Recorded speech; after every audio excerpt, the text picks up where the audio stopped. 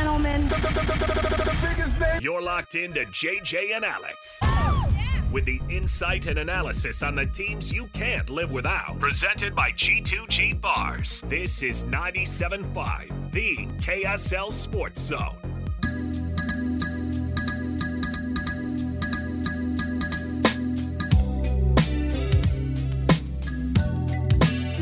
Just prepping for the rest of the show. Got to pull a lot of Doobie Brothers, a lot of Michael McDonald. He's the new head coach of the Seahawks. Congratulations, Michael McDonald. Years and years of all those hits, and he's finally landed that opportunity as a head coach in the NFL. It's quite a wide career. Pretty old, though, right? Yeah, I mean, he's older than Pete Carroll. Oh, yeah. We'll get into that with our NFL roundup coming up a little bit later. Congrats. I don't think I've known so much range. Sorry, I'm being told in my ear that different Michael McDonald. I'm confused. He must be junior then. Is this his son? Is this Doobie Brothers Jr.? Man, nepotism, man. Those guys, they always get the best jobs. Your dad is a multi-platinum Your dad has recording top artist. 40 hits, and all of a sudden you get to coach an NFL team. Good for you, bro. Easily the second or third best Doobie brother. How many brothers are in the I don't know Doobies? how many Doobies there are. I don't know how many Doobie brothers are there. How many Doobies are there? That's a PK question to ask. PK had a Jimmy Buffett pullover on today. Like, that's where we're at. He could be able to give us the insight on some Michael McDonald. I said Is Michael PK McDonald. a big yacht rock fan? Big soft rock. I could see PK into yacht rock. Early 80s. Christopher Cross. What a fool believes. Come on, man. Doobie Brothers. Michael McDonald. Let's go. Hey, joining us on the program right now as we kick off the program, our show is brought to you by G2G Bars. All natural ingredients. The G2G Bar is a snack that's packed with protein. You can even use it as the meal replacement. It is packed with everything you need protein-wise, and it really is satisfying. So check it out. Give it a shot. G2G Bar, local company in the refrigerated section at your local food. Oh, we just got the I just said local food. Your local grocery store chain, Costco included, and some of the gas stations. Joel Embiid going to be out against the Jazz. There's some breaking news right there. Woj just breaking it after we all kind of knew something like this was going to happen. If there's going to be a game in Utah, Joel Embiid's going to find a way to not play in it. Does Joel Embiid know that Rudy Gobert plays for the Timberwolves now? Left knee. Now, he did get banged up last night. I was like, as soon as I saw that he did get banged up, I was like, that guy's not playing in Utah. That guy is not coming out. And you know what? They beat the Sixers in Philly without him. Yeah. And I think they could do the same. Nice little season sweep of the Nets. So there's some breaking news for the Jazz fans out there. Joel Embiid not going to be playing in that home game, the first home game back after the long roadie that the Jazz had. Now we can jump in with the cut, and let's get to our guy, Mitch Harper. It's the top of the hour. It's time for the biggest story of the day. This is what made the cut with JJ and Alex on 97.5, the KSL Sports Zone. Joining us on the program, he is from KSLSports.com. KSL News Radio, you can hear him on Cougar Sports Saturday. Of course, he's our BYU insider. Just ours. Our BYU insider right here at KSL Sports. Mitch Harper joining the program. Mitch, what's up, buddy? Hey, guys. Happy to be on with you. Oh, my goodness. We've got so much to break down, not the least of which is our way too early prediction of wins and losses on our schedules from yesterday. And we're getting killed for saying BYU goes 6-6. Do you think we're insane to say that at this point? I mean, it's January 31st, but is it insane to say BYU goes 6-6 on that schedule? I thought I was being a little bit generous. I think you're being generous, too. My first run at looking at the layout of the schedule, I kind of thought 5 wins. I think that, this schedule, when you factor in our way too early power rankings, BYU plays 5 of the top 6 teams.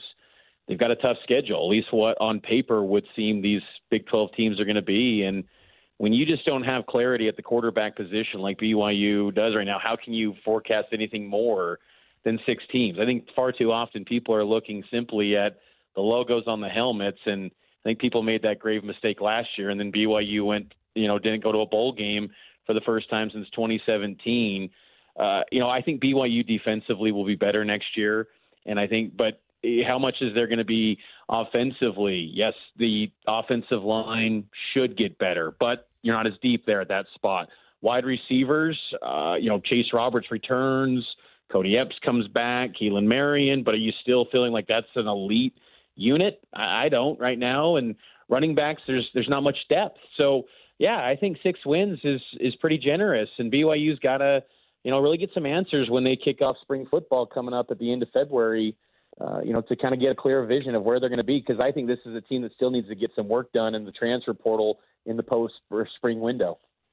Mitch, there's a lot of focus because everyone was wondering when BYU and Utah would play, and November 9th was a big surprise.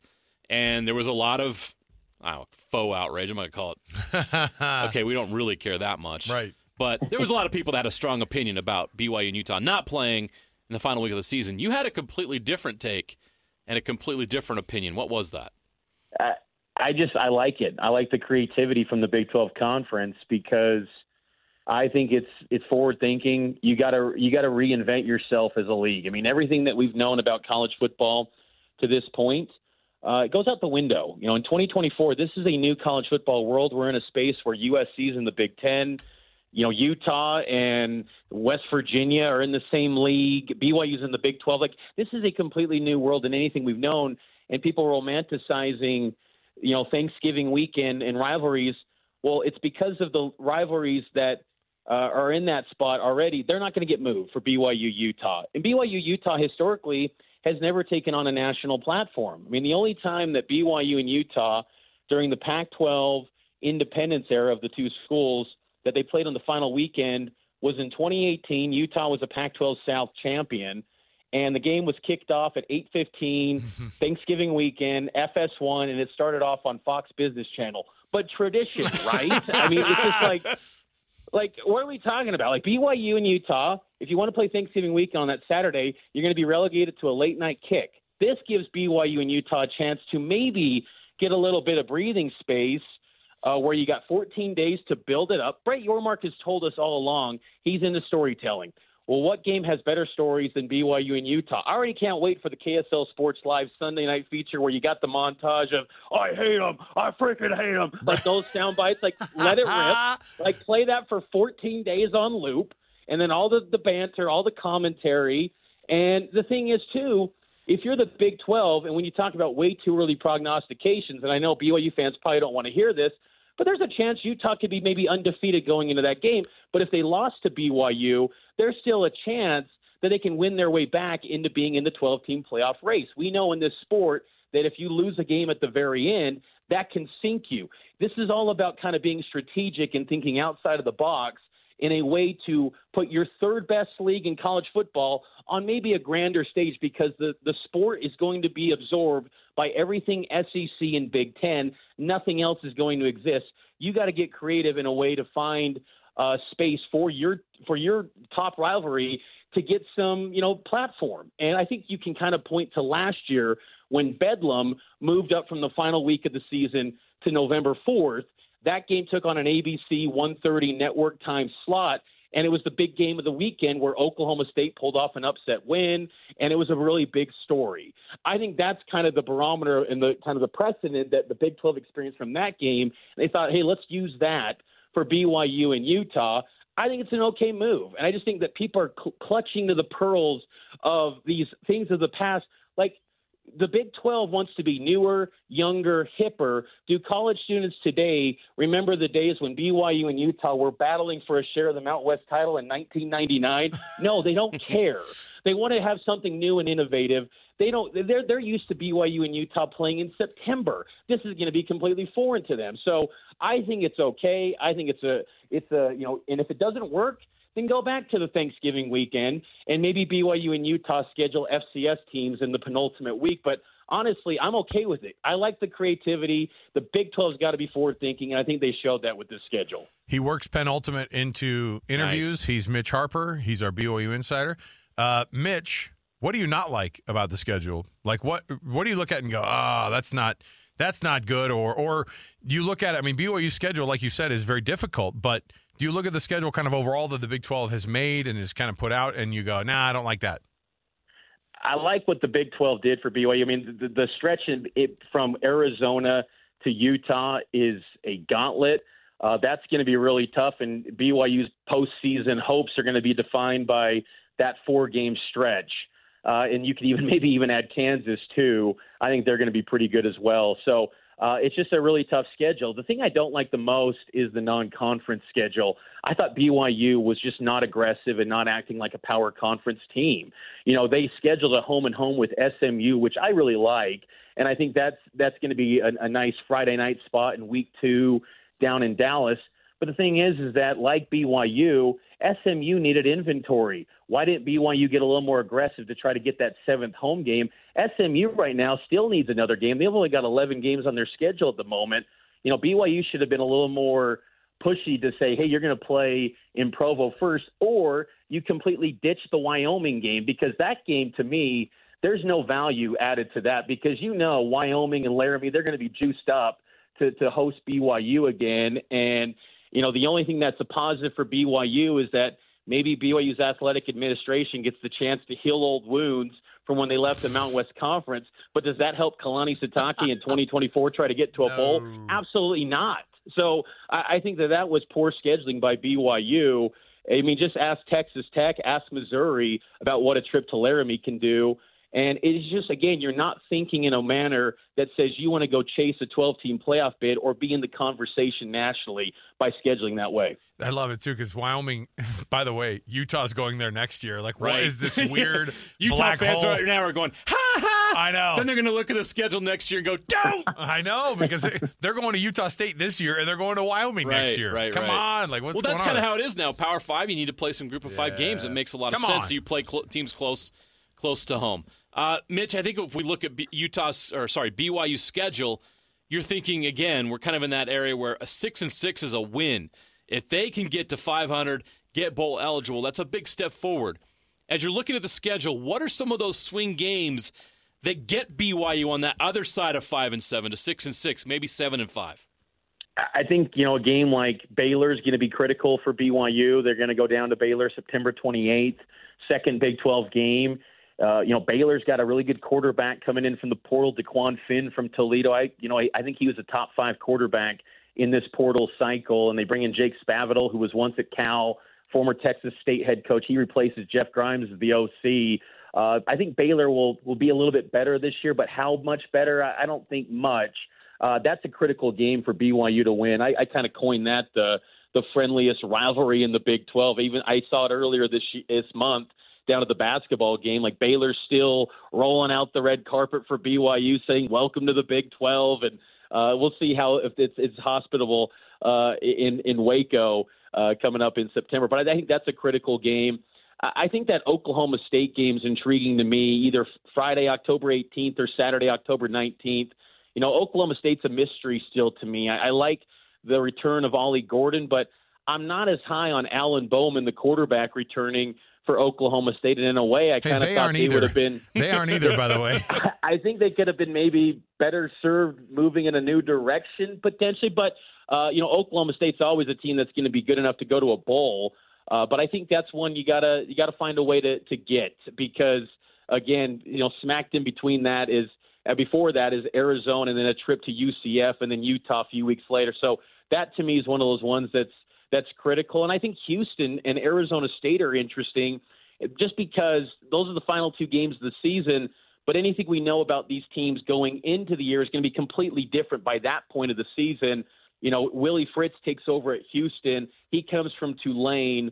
He's done a really nice job with junior college recruiting, got a few underrated transfer portal prospects. I would expect Houston's going to be a little bit better than people think this season. And by season's end, maybe that's a game where 2 5-6 teams squaring off for a chance to punch their ticket to a bowl game. I think that was kind of the line of reasoning as to why the Big 12 maybe went in that direction for Senior Day for BYU. So those are kind of the 4 games I look at. BYU's got to find a way to get those wins. How nervous should BYU fans be about at SMU and at Wyoming? I think they should be really nervous about those games because SMU's the defending AAC champion. I know they're going to the ACC now, but they've been picking up portal prospects from Georgia. I mean, high-end, Power 5, top 50 transfer portal prospects. Their collective is pushing money, and they got their donors inspired by this move to the Power Conference ranks. and that's going to be a good roster. And, BYU, saw some of the talent that SMU's had in the past when that New Mexico Bowl a few years ago. SMU's got good personnel, and I think those are risky games for BYU, and that's just it to go to both of them back-to-back on the road. It's just not smart non-conference scheduling as a power conference team, because especially when you're a team that hasn't established its identity yet in the power conference ranks, when you're simply trying to just get back to 6 wins, get back to the postseason. I mean, there's no question in my mind that BYU could be 1-2 out of the gates. I think those are 2 games that could be losses. Wyoming's, I don't think, is as big of a threat. It's just kind of the dynamics of the excitement from Wyoming. They're going to have a new coach, but I just feel like that's one where, BYU's been known to be caught sleepwalking in venues like Liberty, like Toledo. I think Wyoming's a little bit better than that, but still, I mean, they just had a track record under Kalani where they go into those spots and kind of lay an egg. And by game 3, you would hope that BYU is kind of like humming and finding their identity, but that could be a tricky spot for sure. Mitch Harper, our BYU insider for KSLSports.com. Mitch, when you look at this schedule and you kind of see what this new iteration is, these 16 teams, I mean, is this Utah's conference to lose? Is it Arizona's? Because I think a lot of folks kind of look and they say, hey, the big difference is you have a championship-winning quarterback at the helm for Utah. If he's healthy and comes back, in that same type of shape, why wouldn't Utah be the favorite right now? And should BYU fans just kind of expect Utah to be kind of on a high, at least for this next year? I think Utah is definitely going to be in the top 3. I think that, Kansas, Utah, I think Oklahoma State's maybe in the conversation. I think Kansas State's going to be really good. I think Avery Johnson at quarterback's going to be better than Will Howard. I mean, Colin Klein, the offensive coordinator, left for Texas A&M. He didn't back-channel recruit Will Howard. He tried to get Avery Johnson to go to College Station. He's going to be a better quarterback with a higher ceiling. I think K-State's going to be really good. So those are kind of my top 3 teams that I look at. And I think Arizona's next in line, too, with Noah Fafita, McMillan, and they didn't have as much of a roster exodus when Jed Fish left for Washington. So I think those are kind of your top 4, and I think you could slice it any way. I think a sleeper in this league is Iowa State. I was very surprised how they performed in the bowl season when they lost in the Liberty Bowl, but they've got a really good quarterback in Rocco Beck coming back, who's the freshman of the year in the Big 12, and Abu Sama. BYU fans know about him. I mean, he's a really good ball carrier. They bring back the most starts in the Big 12 from the returning teams in the league, and they're all pretty young. I mean, they were a very young football team next year, so they're one to definitely watch. But I just think this is a league that's going to be pretty wide open. I don't think anyone is far and away head and shoulders better than the rest of the league. I just think Utah has just kind of had consistency. I think that's the biggest thing that goes for them. Everyone else in this league, yeah, you can have a 11-win season, then you just plummet to a 5-win campaign. No one in this conference can maintain year after year, whereas Utah has shown that they're always in that 9 to 10-win threshold over the last 5 or so years. And that, I think, gives them an upper hand. And they know who they are, too. And I think, having Cam Rising back will definitely be huge for them. But I think some of the personnel losses they've had defensively, I also think, too, that but some of the gets they got offensively in the portal, the USC receiver was pretty noteworthy. So Utah's going to be in the mix, and they're going to be a tough out at home. Rice Eccles will be one of the toughest spots. And for BYU, they got to be protecting their home turf, too, because I think some of their toughest games are at home this year. And if they can break through and hold serve there, they could definitely be in a spot to go to the postseason and maybe be a spoiler in this Big 12 race. Before we cut you loose, we got to talk about some BYU hoops. 3-4 in Big 12. It's been a roller coaster ride, yet they're 22nd in the country, number 6 in net ranking. Life in the Big 12 is good, but now they've got a big challenge on Saturday. On paper, it wouldn't seem that way, but traveling to Morgantown, this could be a slip-up. How important is this game for BYU? Oh, it's critical because, West Virginia is a quad 3 team, and it's one of those games that could, if they lost BYU, it could drop them a seed line, especially when you're a team that has a limited, spots available to you in the bracket. It's important. This is a big one for BYU. These next 5 games, I think, are going to really define BYU's season because there's a case they could win 4 out of the next 5. And if they go 2-3, it could be tough sledding for BYU down the stretch, and maybe they're a 7-win team at best in Big 12 play, and then you're kind of having work to be done in the conference tournament. So West Virginia's it's interesting with them. They've just been probably the most snake bit team in the Big 12 this season with the Bob Huggins scandal and then all the injuries, the comings and goings. They've had suspensions. They've had so many, personnel issues, but it's all coming together now. They just got Jesse Edwards back. He'll be playing tonight against Cincinnati, and then assuming on Saturday against BYU. He was a heralded Syracuse transfer. They got Kirk Risa from Arizona still in the mix. Raekwon Battles, a guy that can go for 30 a night. So BYU, even though it's a 7-win team they're going to face on Saturday in Morgantown, it's not your typical single-digit win team. I mean, West Virginia's got talent. They took down Kansas. They will be tough in Morgantown. So BYU has to be, playing at a high level. And I'm very curious to see if Mark Pope has the ability to, with a full week to prepare for this one, maybe work Ali Khalifa and Fousseyni Traore on the floor together. That's been a goal of his all year, but it hasn't worked due to injuries. That's something I'm kind of intrigued by, and also just maybe the growth at the backup point guard spot, because I think that's been lacking for BYU in recent games. Mitch, you and I are going to get together, I guess, in about an hour and a half here. We're going to sit down and record a special edition of First and 12, our Big 12 podcast, our Big 12-centric podcast, just over on our KSL Sports podcast page. Probably be able to find it also on the KSL News Radio podcast page as well. So I'm looking forward to it because we're going to break some stuff down with the schedule, and we love it. We'll do a special edition of that one with Mitch after the program right here. Mitch Harper, thanks for joining us, man. You bet, guys. Take care. There you go. Right. Always great stuff. See, look. Dude's already got the BYU schedule memorized. Well, part of the problem is he's got it tattooed on the back of his hand. Yeah, and that's shocking to me considering he's such a Utah homer. He said way too many nice things about Utah. BYU fans would be not furious. Only that, he said we were being generous with 6 and 6. Send emails emails to Mitch Harper, BYU fans. M. Harper, KSL.com. I do want to say, fine, okay, I gave out his real email. Who cares? I'll give out mine, akiri@ksl.com. jjensen@ksl.com. Please send me a message. At me. All right? Tell me I have bad hair. I dare you. Now, so but that's the whole thing is like, we put together this list and you go, maybe they're going to finish like this. And Mitch is as plugged in as anybody, right? And I think that he really tries to be, he is as objective as possible. He's a professional. He does a great job. You should always, if you're a BYU fan and Mitch is not your source of BYU content, or among the top, you're doing it wrong. Listen, and here's the thing.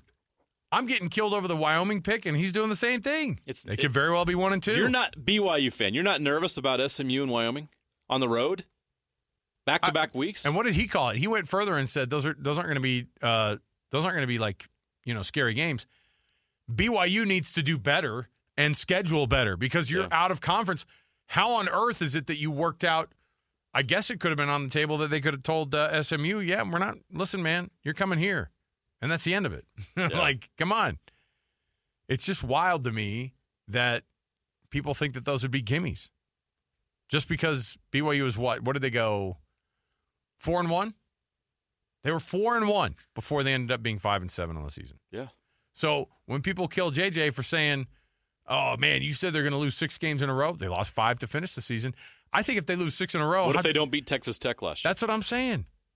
They could have very well lost 6 in a row then. And you're generous to say they're going to be able to win 3 games in a row right after that 6-game losing streak. Because if you're in a 6-game losing streak in the middle of the season, I picked one of them being Kansas. Pulling out at of home, that.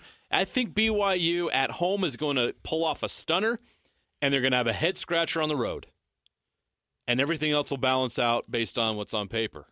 That's how I see it. Because every team does it. You just picked it by the FPI, by ESPN's FPI.